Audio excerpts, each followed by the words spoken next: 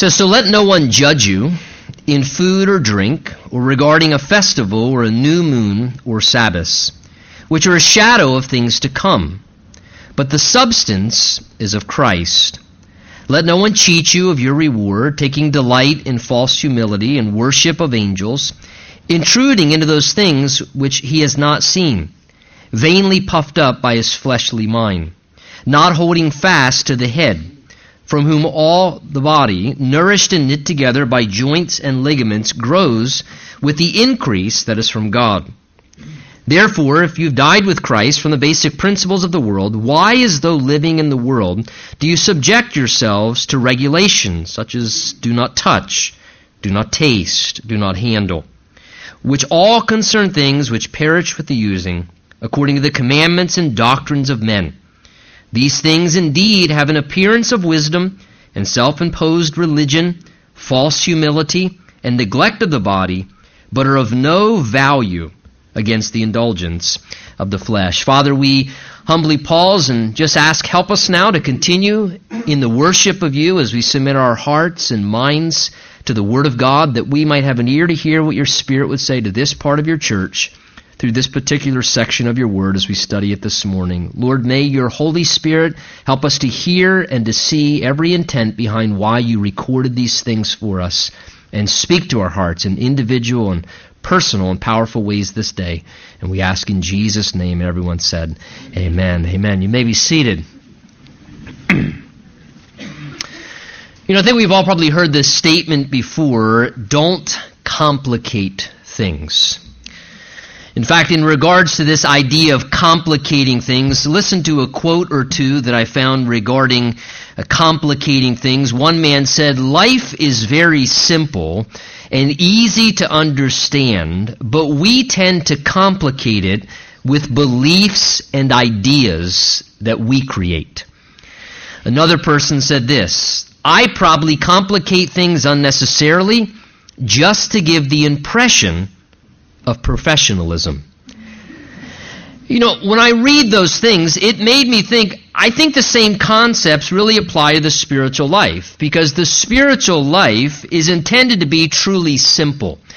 The Bible says we're supposed to have childlike faith. It takes the faith of a child, that we're supposed to be childlike in our understanding of God and Jesus and the simple claims of the gospel. And the spiritual life is intended to be very easy to understand, to enjoy. But unfortunately, we tend to complicate it with beliefs and ideas that we create oftentimes. We tend, I think in the same way as well, sometimes to complicate things spiritually as well, just to give the impression of spirituality. And sometimes we can be guilty. We start out loving the Lord, we get saved, and it's so simple, and we're just reading the Bible, and God's talking to us, and we're just in love with Jesus and worshiping whenever we have an opportunity to. And then as we mature in the Lord, we almost begin to create these little lists of do's and don'ts, and we pick up these patterns and habits and formulas, and sometimes we do it subconsciously, almost trying to create an impression of spirituality or holiness in some ways. Well, this section, God is warning us not to complicate the spiritual life. That's the point here. If you miss the point in the midst of some of the verbiage that Paul uses that can get a little complex, he doesn't want us to become misguided from what God intends of the simplicity of the spiritual life that was intended originally by God. In fact, 2 Corinthians 11, Paul warns the believers there of Satan seeking to pull us away, he says, from the simplicity that is in Christ. Interesting, even that Satan would seek to pull us away from the simplicity that's supposed to be in Christ. Well, we've seen so far in the first two chapters here, after presenting the supremacy of the importance of Jesus over all things, and after just now talked about the sufficiency of Jesus Christ for all that we need for a complete spiritual experience with God, that Jesus gives us complete forgiveness of sins, complete victory over sin, Paul now in these last few verses of chapter 2 is going to start to refute specifically the errors that were being presented among the Colossian church of these false teachers that we've talked about called the Gnostics, who were trying to lead people into their system of beliefs, but were leading them away from the person of Christ in so doing. And Paul really zeroes in now on this Gnostic teaching. Remember, we said the word Gnostic was a reference to one who claimed to arrive or possess a higher form of knowledge, gnosis. And they claimed to have this deeper, fuller, higher experience of knowledge, and they could supposedly therefore bring others into this deeper gnosis or this deeper spirituality that they had somehow arrived at. And as mentioned, Gnostic heresy was basically a mixture of human ideas and doctrines of men. It was kind of a combination of Jewish ritualism and legalism with some Greek philosophy, and then they threw into it a little bit as well of what's called asceticism. And asceticism is basically just the deprival of all bodily appetites and really just severe self-discipline where you avoid every indulgence possible to somehow make yourself more spiritual. And so it's kind of this mixture of these different ideas taken from the law and Jewish ritualism and Greek philosophy and asceticism and mysticism all kind of wound together. And Paul now is going to warn the Christian to beware of these errors in thinking, that they don't creep in to the spiritual life. So the first warning that we see, and it shows up in verse 16 and 17 here in our text, is really a warning to beware of legalism. To beware of legalism. Paul says, look at it in verse 16. He says, so let no one judge you, and that's always the heart of legalism, a judgmental attitude. Let no one judge you in food or drink, or regarding a festival, or new moon, or Sabbaths, he says, which are a shadow of the things to come, but the substance, the reality, is of Christ. Now, as we talk about the danger of legalism here, some of us understand exactly what that word means, but legalism is basically the excessive, strict adherence to a system of rules or regulations. It's strict adherence to maybe some formula of what's been created with the belief that your strict adherence to that formula or your strict adherence to that list of rules of do's and don'ts or regulations make you more spiritual, or actually give you a greater measure of holiness. Because you don't do these things, you're therefore more holy.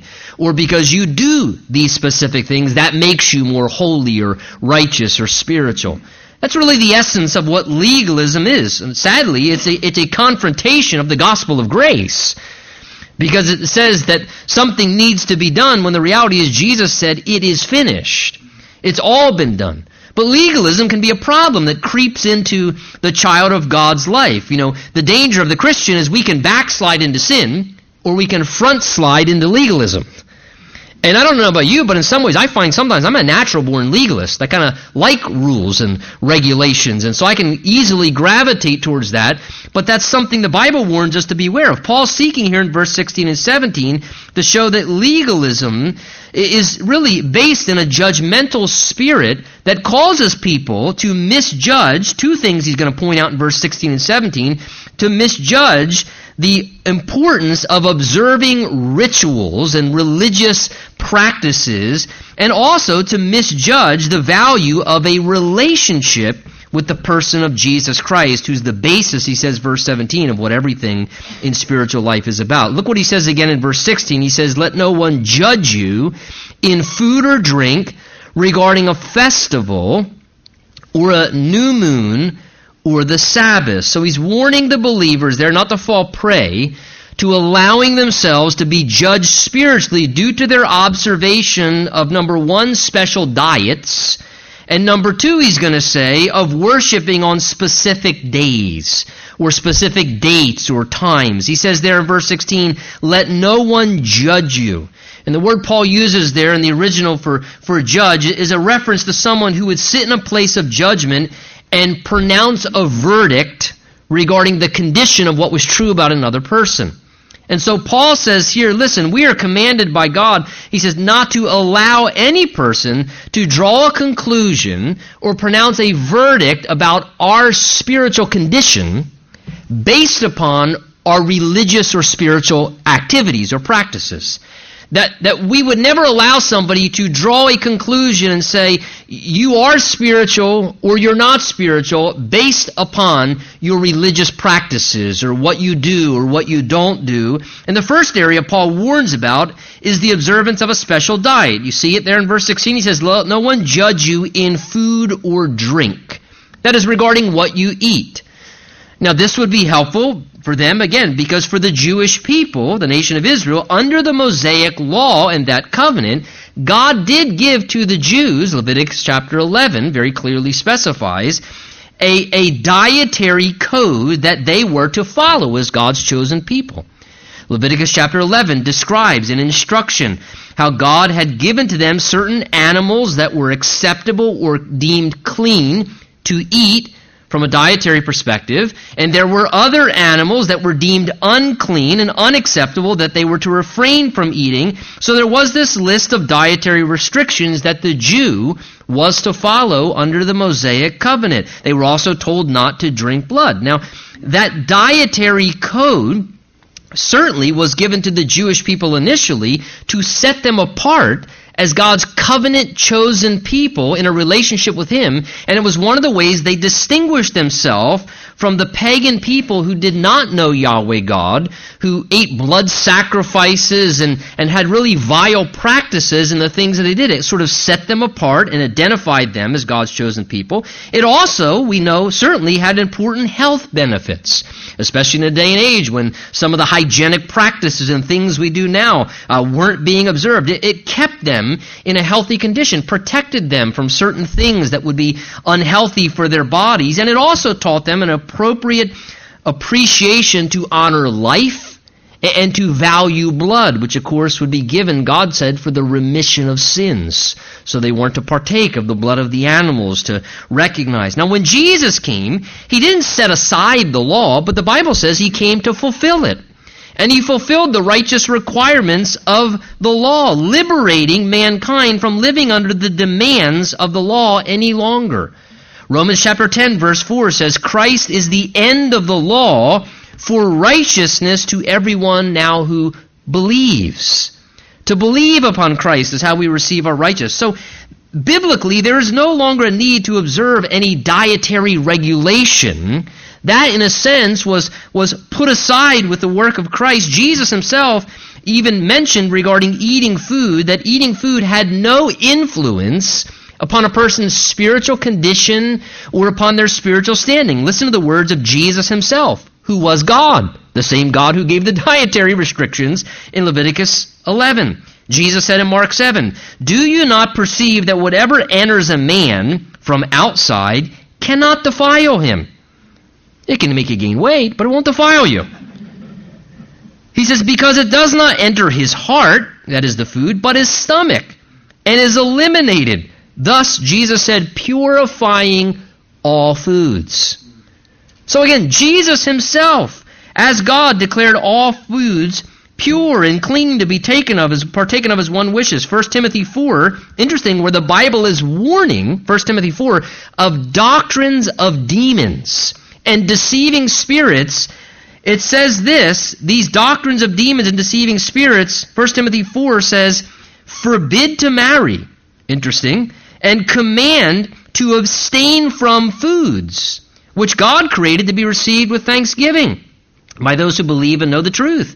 For every creature of God is good, and nothing is to be refused if it is received with thanksgiving." I say hallelujah, that makes Thanksgiving really fun. Amen. If you say thanks, you can eat what you want, the Bible says. Amen. So the Bible's clear. There's no special diet that, in a sense, makes a person more holy or can make a person more spiritual, or that if you eat in a certain way with this restriction, or, eat these things or don't eat that somehow that makes you more holy, or in some. And 1 Corinthians 8 says it this way, "Food does not bring us closer to God, nor are we worse if we eat, or better if we don't eat, or better if we do." And I want to say this. Be aware, because sometimes, and I see specifically in the modern culture, sometimes there is this sort of, sense of trying to connect physical health or natural remedies to spirituality. And sometimes there's almost this idea that's believed that if I live in this very natural homeopathic way and that somehow confers a spirituality, that a person becomes more superior than these people who eat all this processed, gross, disgusting, and we need to be careful of that, because sometimes I've seen that creep into the church. Quite frankly, I'm going to say this. I see some people, they're more concerned and put more time, effort, and energy into their physical diet and health condition than they do their spiritual diet. Amen. They're more concerned about what they eat and don't eat and how they shop and don't shop and what they buy and cook. And do you spend that much time reading your Bible? Praying? Worshiping? Serving the Lord? Some people spend more time in the gym than they do exercising themselves towards godliness. And we need to be very careful. Listen. There is nothing, if you want to maintain a certain diet for health purposes or preferences, that's fine. It's wonderful. I think it's being a good steward of your body. Nothing wrong with that at all. But don't think somehow that confers a greater measure of spirituality, or that you've tapped into some biblical code of the right way to, eat and so forth, that no one else is, kind of taking consideration of anymore, and that somehow you found the original code of how to eat, and somehow that makes you more closer to God or spiritual. Just be aware of that, because that kind of stuff creeps in sometimes, and it can cause a mindset that's not healthy, and don't wrongly allow any person ever to judge you regarding what you eat. Or something of this nature. Again, can I just say, let us focus more on the inner condition of our spirituality. Maybe we should put more focus on what we're ingesting into our minds, looking at, listening to, than we're worried about what we're putting into our stomachs. Because quite frankly, listen, you're all going to die anyway. I have a friend that was real super, super healthy, and I used to say to him, when you die, I'll pay you to bury you in my garden, because you're going to be like fertilizer, man. Like instant fertilizer. Just you're so... he didn't think it was funny, but yes, I think it's the truth in some ways. The second area Paul warns us about is needing to worship on certain or specific days. That's what he goes on to mention in verse 16. Needing to worship on a specific day or date. He says, don't let anyone judge you, look at it, regarding when you worship. Not just what you eat, but when you worship. He says regarding a festival or a new moon or Sabbath. Now those were the 3 times the Jews worshiped God, sort of systematically. The festival there is a reference to the times the Jews worshiped God annually, the religious holidays or holy days that God gave to the Jewish people. Leviticus 23, God gave to the Jews 7 different occasions annually when they were to cease from what they were doing and to have really a religious holiday and just dedicate themselves to worshiping God 7 different times annually during the year. Passover, unleavened bread, first fruits, Pentecost, Day of Atonement. These were some of the times when they were to cease annually and observe a time of worship. There was also then the new moon, and those were the monthly times of worship, where at the beginning of a month, the first moon marked the first day of the new month on God's calendar, Numbers 28, and they were again to mark the month by having a monthly time of particular worship. And then he references as well, verse 16 as well, regarding Sabbaths. So you have the annual worship times, the monthly worship time, and then the Sabbaths, of course, probably is a reference to those weekly occasions of worship, where the Jewish people were instructed by God on the 7th day of the week, the Saturday, that they were from sundown Friday, sundown Saturday, they were to cease from their labor and dedicate that time as holy unto the Lord once a week, to rest their bodies, to reflect upon God, and to worship. In fact, you should jot in your notes, because it is an important verse. Exodus 31, verse 15 to 17. Listen to God's words in covenant regarding the Sabbath for the Jews. He says, "Work shall be done for 6 days, but the 7th day is the Sabbath of rest, holy to the Lord. Whoever does any work on the Sabbath day, he shall surely be put to death. Therefore the children of Israel shall keep the Sabbath, to observe the Sabbath throughout their generations as a perpetual covenant. It is a sign between me and the children of Israel forever. For in 6 days the Lord made the heavens and the earth, and on the 7th day he rested and was refreshed." So for Israel, under the law, they were to observe the Sabbath, and it was a covenant sign, God says, between him and the nation of Israel. That God gave it to them specifically. The Sabbath, that day where they would rest and they would worship God. Now, as Jesus fulfilled all the aspects of the law, again, that means this: we are not under an obligation by God to worship on a set date or a specific time or on a certain day. Jesus fulfilled the demands of the law. We are not required by God to worship on a set day of the week, on a certain calendar date.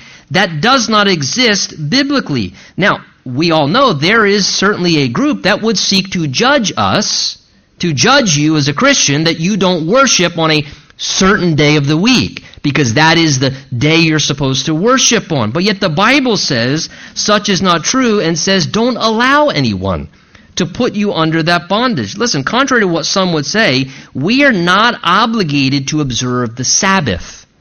That's not biblical. First of all, the Sabbath, I just read it to you, Exodus 31, was a covenant and a sign given to God between him and the nation of Israel. It was a specific covenant sign given to him and to his chosen people Israel, which will be a perpetual sign forever.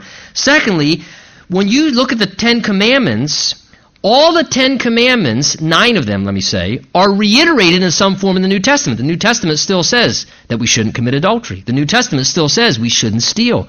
The only one of the Ten Commandments that's not reiterated in the New Testament is the Sabbath. The reason why is because Jesus became our Sabbath. He became our Sabbath rest. We'll talk more about that in a moment, but you may ask, well, okay, then why do we as the church, typically as Christians, traditionally worship on Sunday? Why do we do that? Well, the best I can tell you is customarily, if you look at the New Testament, that was on the first day of the week, Sunday, when the early church customarily began assembling for times of worship, because they were remembering and reflecting the day of Jesus' resurrection, which happened on the first day of the week on Sunday. If you read 1 Corinthians 16, Acts chapter 20, you see that this was typically the day that they were assembling in the early church. And by custom, we tend to still observe worshiping the Lord on Sunday because it's the Lord's day, his resurrection day. And we celebrate the resurrection of Christ and what it's accomplished for us. And practically, culturally, it works well. Because most people don't typically work on Sunday as frequently as they do Monday and Tuesday and Wednesday and Thursday and Friday, and some also work obviously on Saturdays. So it works well. However, hear me, there's no requirement to have to meet for worship on any set day. That's not a biblical mandate that we worship on any specific day. It is not less spiritual to meet on a different day if needed to for practical purposes. You know, think of a number of churches that I know that they start having multiple services on a Sunday, and then at a certain point they say, we got to start a Saturday night service because the Lord's doing too great of a work. Oh, wait a minute. Saturday night service, that's not Sunday. God better stop working. What are they doing meeting now on a Saturday too? I mean, that's just silliness. It's not the day that we worship on, it's who we worship. It's not when we worship, it's who we worship. It's worship in the Lord. In fact, the New Testament says, according to Scripture, we should live a lifestyle of worship. Every day we should worship the Lord in different ways that He gives us to. So again, it doesn't make us more or less spiritual if we worship on a certain day or don't worship on a certain day, or we have to worship on a certain date on the calendar once in a while. These are things that become very legalistic, unhealthy rules that make a person think they're spiritual when really God says, regarding the many regulations of the Old Testament, look what He says, verse 17. These things are a shadow of the things to come, but the substance, the reality, is of Christ. So again, notice, these things are a shadow, even as when a person walks in light, and the sun casts light upon them, and the sun causes their shadow to then precede their presence. In the same way, Paul's drawing an analogy here. In the same way, the shadow precedes the actual presence of the person themselves who is coming behind their shadow. He says in the same way with the Old Testament laws. and the sacrifices God gave, and the observances of the rituals and the festivals and feast days they observed. God's intention in all those things, they had a purpose, but more than that, they were a shadow of things that were to come. They were a foreshadowing of what was coming afterwards, foreshadowing Jesus. They were the image of what was coming, the person of Jesus himself, who is the substance. Jesus is the real, meaningful, substantial thing. It's the person of Christ. And again, just by way of example, when you look at those things, the Passover, 1 Corinthians tells us Christ is our Passover. When you look at the celebration of Passover, they applied the blood to the doorposts and the lintel as they killed the sacrificial lamb. And as a result of the lamb being blood applied over where they were, the wrath of God, remember, passed over them and they were spared. And so Jesus has become our Passover lamb. Through his shed blood, the wrath of God passes over our life and we're spared and we're delivered out of our bondage in Egypt and brought into the new life that God wants for us. When we think, again, as I said, of the Sabbath, and I said a moment ago that the Sabbath was fulfilled in Christ, the Sabbath was a picture of Jesus. On the Sabbath day, they ceased from their labor and their work, and they rested from all their labors. Well, because of the work of Jesus Christ that was completely sufficient to pay for our sins on the cross, in Jesus we cease from all of our religious labors to try and get ourselves right with God. We cease from all of our labor and work to try and keep ourselves in a right relationship with God where we'd be acceptable, and we just rest in Christ.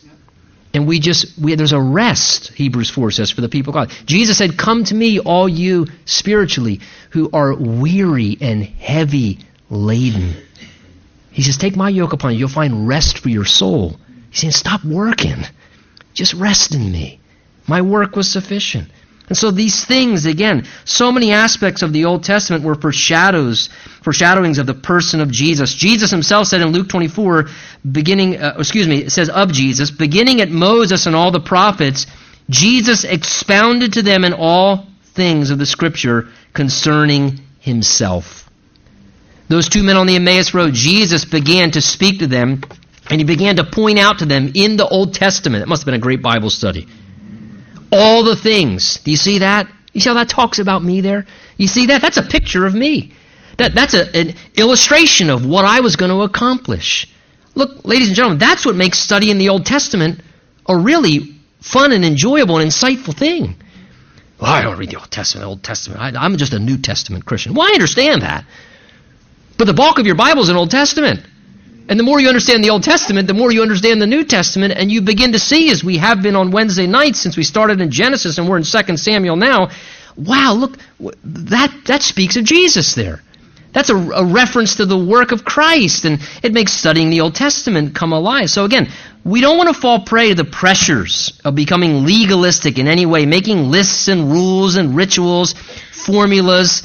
Again, as Paul's saying here, these were a shadow, and why would I want to hug a shadow if I could hold the real person? Paul's saying, why would you want a shadowy formula or ritual if you can have the person of Christ himself? You know, when I travel, I have pictures on my phone here of my family. When I'm away from my family, I might look at the picture and reflect. But when I come home and I see my wife or my kids, I don't want to look at the picture. I want to embrace them. And see, this is the same way. Why would we want to tie up our spirituality in rules and rituals and formulas when it can be about a meaningful relationship with Christ and having a personal encounter? That's real spiritual life. God is more concerned about your meaningful relationship with Jesus than he is how well you're doing keeping a list of do's and don'ts of spirituality.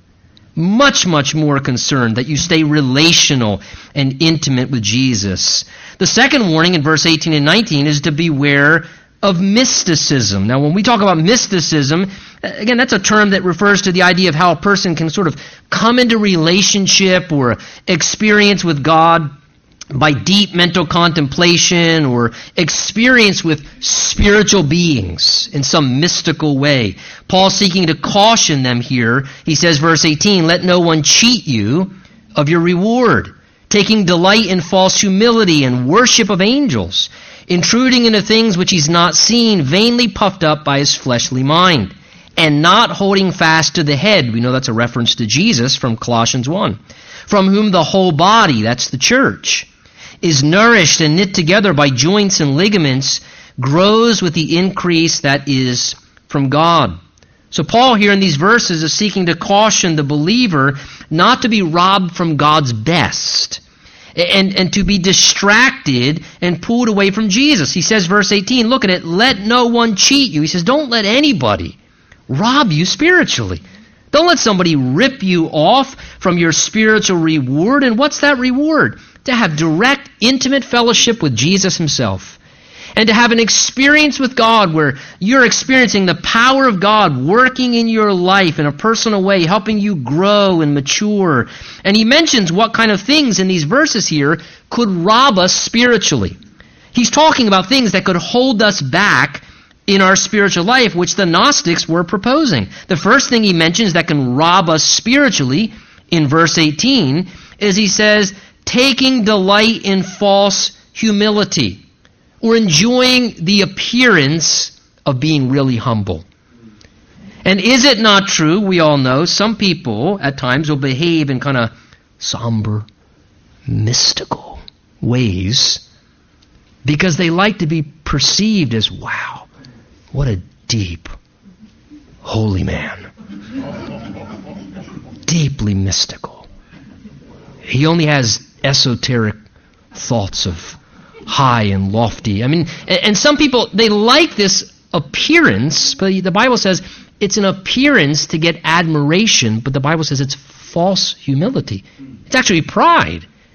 You're proud of how deeply spiritual and humble and mystical you are. And you're really trying to get admiration instead of getting people to admire the Lord. And he says that's not humility. It's an effort to be noticed and to have false humility. And secondly, he mentions another hindrance, and certainly this is true. Look at it there, verse 18. He mentions the worship of angels. This was being proposed by the Gnostic heresy as well, encouraging people towards trusting in angelic mediators, relating to the angels in an improper way, looking to angels for help or as a means to get closer to God, or praying to angels as some mediator. Look, the Bible forbids the worship of angels. The Bible says that angels are spiritual creatures that God uses to assist the child of God. In fact, Revelation 19, there's an occasion where John is receiving a spiritual revelation. He's so caught up in the experience, it says that John falls down before this angel helping with the revelation and begins to worship that angel. And listen to what happens, Revelation 19:10. John says, I fell at his feet to worship him, the angel. But he said to me, see that you do not do that. I'm your fellow servant. And he says, worship God. So an angel refuses worship. That angel said, worship God, do not worship me. Listen, be very careful, ladies and gentlemen, of any temptation, idea, preconceived idea you've been taught in your past that would encourage you to worship angels, to seek angelic mediation, to pray to angels. God has never intended us to approach him through angelic mediation. God has never told us to pray to dead spirits of people as a way to have mediation with God. God wants us to come to him through his Son, Jesus Christ. And this is very, very important. So he says, beware of this. It'll rob your spiritual life. It will defraud you of God's best. The third thing he says to beware of here in verse 18 is being misled by those who say they've had some spiritual vision or revelation, and so therefore you should follow them because they have the secret of spiritual life. That's what he means in the end of the verse when he speaks of those people who would cheat you, intruding into things which he has not seen, that's just vainly puffed up in his fleshly mind. One translation renders that this way. He says, they say, these people, that they've had visions and go into great detail about what they have not seen. But their sinful minds have puffed them up and made them proud, just wanting to be elevated. And this is the idea here. The idea of the Gnostics. Again, there was and there will always be people who are going to give the impression, again, of being deeply mystical, higher in their spiritual status than other common people, and will at times begin to give an indication they've received some type of spiritual revelations from God, personal for them. And so now, because they've received these spiritual revelations, they have these spiritual secrets and these spiritual keys. And so therefore, you should follow them, or if you follow them or their system of spiritual life, they can bring you into these deeper things because they have the keys, or special glasses to see and interpret something. They have these keys and mysteries that God gave to them, and the Bible is saying, listen, when you see that stuff, beware of that nonsense. Beware of that. Of those who would say, hey, I've had some revelation, follow me. Paul says, verse 19, under the inspiration of the Holy Spirit, the problem with those individuals is they're not holding fast to the head. That's to Jesus, from whom all the body is nourished and knit together by joints and ligaments and grows with the increase that's from God. So people who are doing what's described, loving being admired because they're so humble, false humility. People who are worshiping or seeking angelic spirits and beings. Those who are saying spiritual life is mainly about experiences and having these deep mysteries to find. He says, though those people may feel spiritual and they may try and give the impression they're spiritual, Paul says the great problem is they've actually lost proper hold on what spiritual life is all about. Jesus. The person of Jesus. And holding to Jesus. And staying connected to Jesus. He says they've disconnected from the Lord, which is the most important thing of all. Disconnected from the head, and now the whole body begins to suffer spiritually as a result. Notice we're told here in verse 19 that God supplies life and power for spiritual growth and increase. He's the one that's the source, and that comes as we remain connected to the head, Jesus Christ. That's how we grow and increase. This is what Jesus talked about, remember, in John 15, when he said, I'm the vine, you're the branches. If you abide in me, you'll bear fruit. And he says, if you don't remain connected to me, he says, there's no life. You won't be fruitful spiritually. And Jesus reduced spiritual life to, listen, the simple key. The simple key. Jesus said, this is what it is. Remain connected to me. It's simplicity. Not this rule, this ritual, that ritual, this list, this, read this much, pray this much, and all these, Jesus, just remain connected to me. Remain in relationship to me.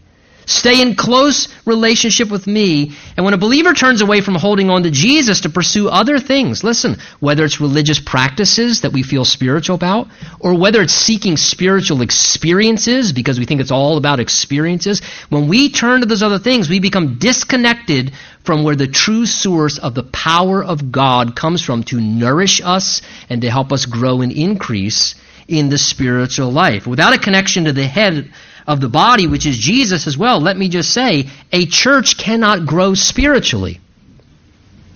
Notice I didn't say numerically. A church may be able to grow numerically apart from Jesus. Just like you market a business, and you can make businesses grow by good marketing efforts and taking care of your customers and clients and so on and so forth. But a church can't genuinely grow spiritually, increase spiritually in health and maturity, if it disconnects from Jesus. And an increase in church attendance is not always the same thing as an increase in spiritual life and spiritual health. I'm not saying the two can't go hand in hand, but they're not always the same. And God wants us to grow, but notice He wants us to grow with the true increase that comes from God. That it's spiritual increase, growth. This morning I would say this: how is your spiritual health? Are you growing and increasing spiritually? And I would encourage you, as I would myself, it's not about spiritual experiences foremost, it's about walking close with Jesus. Perhaps some of us may need to disconnect maybe from some things that we've implemented into our spiritual lives that could actually be robbing us from growing spiritually. Because we're more consumed with observing these things than we are just having a healthy, loving relationship with Jesus. Maybe some of us need to be intentional this morning about reconnecting to Christ. Love that song that came out years ago. I'm coming back to the heart of worship. It's all about you. It's all about you, Jesus. I'm sorry, Lord, for the thing that I've made it. It's all about you. It's all about you, Jesus. So he says, beware of these things. And then the final warning he gives is in verse 20 through 23. And it's a warning, as I said, to beware of what's called asceticism.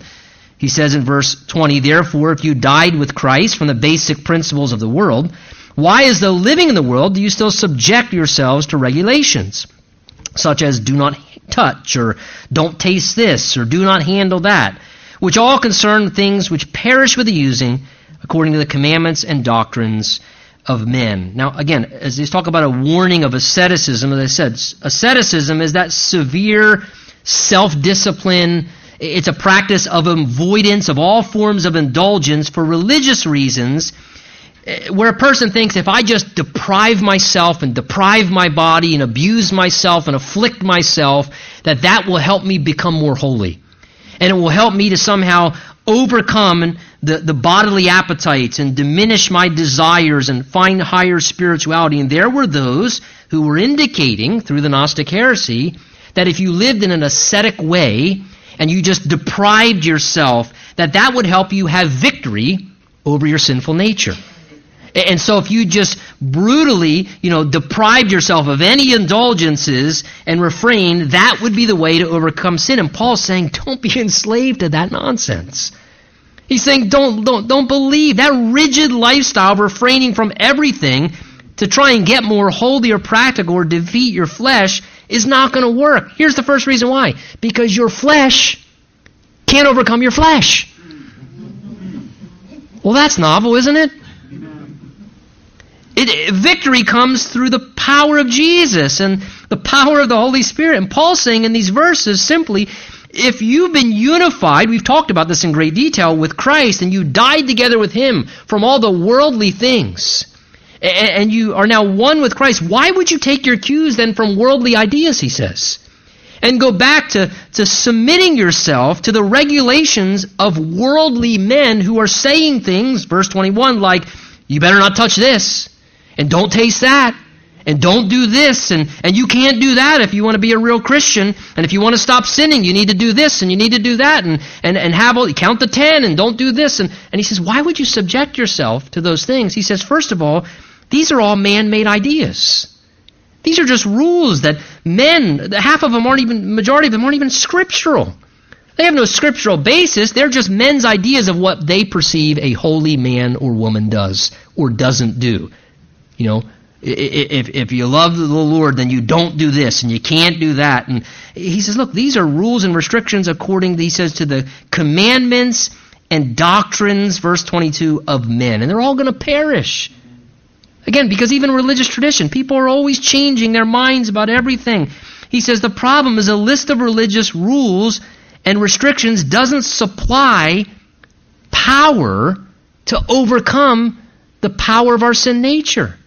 That's why he says, verse 23 there, look at these things, they have an appearance of wisdom in self-imposed religion, false humility, and neglect of the body, but they're of no value against the indulgence of the flesh. See, just restraining myself from doing certain things through self-denial and discipline alone is of no value in overcoming my sinful nature. And I'll tell you why. Because if you have a strong enough desire to do something, there ain't no law that's going to stop you.